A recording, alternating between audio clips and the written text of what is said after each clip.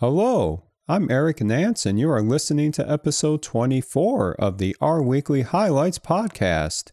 Today we are covering the highlights for issue 2021-W04, released on January 25th, 2021. This week's issue was curated by Colin Fay, with help from the R Weekly team members and contributors. If you were able to listen to episode 20 of this Highlights podcast, you heard about some of the big improvements coming to the R Markdown ecosystem in 2021. We lead off this episode's highlights with one of the biggest updates, and that is the substantial Blogdown version 1.0, which is now available on CRAN. There is a lot to unpack in this milestone release, and the R Markdown team of Allison Hill, Christophe Dever, and Yihwei Down himself, Yihwei Xie, have stayed true to form with this jam-packed post with the major new features and enhancements on the RStudio blog. As someone who has been diligently following Blogdown since its initial release, it's amazing to see how far the package has come. The newest enhancement that is likely to get a lot of attention is a much requested feature to bring a very common R Markdown productivity workflow to Blogdown. If you have utilized the RStudio IDE with R Markdown, the knit button has historically compiled any R Markdown file and rendered the view immediately after compilation. Until this release, compiling specific R Markdown pages in a Blogdown site using this familiar operation did not lead to expected results, and became a learning block for more than a handful of users just getting started with how Blogdown works. Well, in version 1.0, that button actually does what one would expect, and will by default kick off the interactive viewer of the entire site after the post is compiled, which hopefully eases the onboarding of learning Blogdown. Along those lines of a smoother user experience, Blogdown is quite unique in the R Markdown ecosystem with its tight coupling with the Hugo static site generator and the various configurations needed to assemble the site files, deployment details, and specific theme settings. It can be easy to miss a key step here or there. Now, in version 1.0, you have access to a family of checking functions ranging from how Hugo itself is installed to verifying the integrity of the various YAML configuration files. Blogdown is also well positioned to take advantage of new capabilities in Hugo itself, such as page bundles, so you don't always have to throw image files or other static asset files in the static subdirectory all of the time.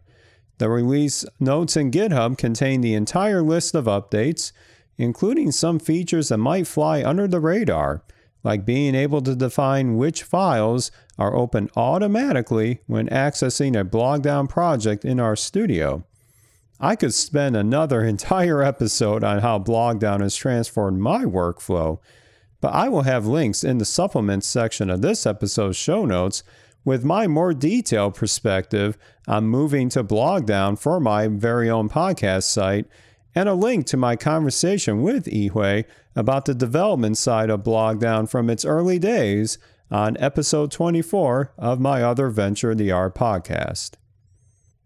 Staying with the R Markdown ecosystem, one of the design principles that was instilled since the initial rollout of R Markdown itself was the ability for anyone with the initiative to create custom output formats as templates and even full-fledged R packages. Web-based formats, like the typical HTML report, offer amazing integrations with dynamic widgets to go beyond a typical summary or visualization in a static fashion, such as embedding table summaries via the DT package or visualizations via Plotly.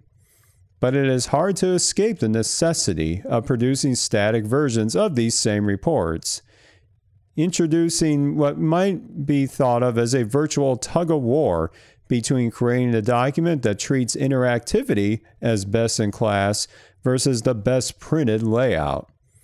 At the 2019 RStudio Conf, eHuay once again amazed the standing room audience by introducing the Page Down package that lets you generate a polished PDF output based entirely in R Markdown and leverages the paged.js JavaScript library to assist with the styling of the printed content without any need to dive into details like LaTeX.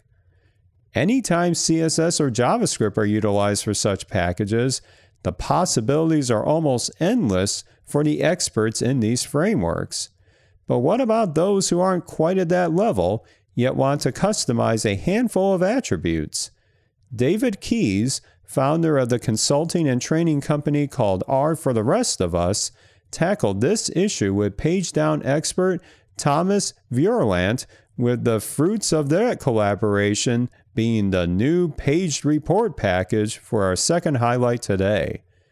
Inside the tin, so to speak, this package comes with 3 professional-looking PDF report templates with stylized title pages and content layouts, but with customizations available, like new logos, cover images, default colors, fonts, and more, without needing to write verbatim CSS or JavaScript code. If you would like to see what is possible, we will have a link in the supplements section of this episode's show notes to an issue on the package's GitHub repository with various examples, including a really neat theme reminiscent of newspapers from the mid-20th century. Wrapping up our highlights for today.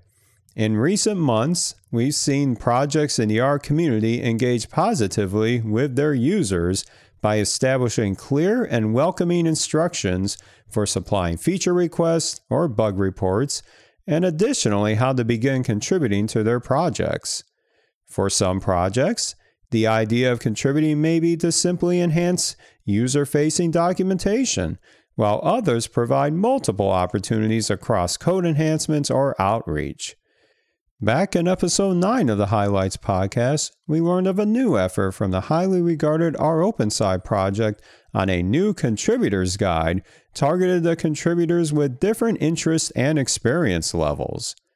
In a recent post on the R OpenSci blog, Stephanie Butlin and Steffi Lazert shared the updated R OpenSci community contributing guide authored with the Bookdown package and freely available on the web, as well as the Zenodo open publication platform.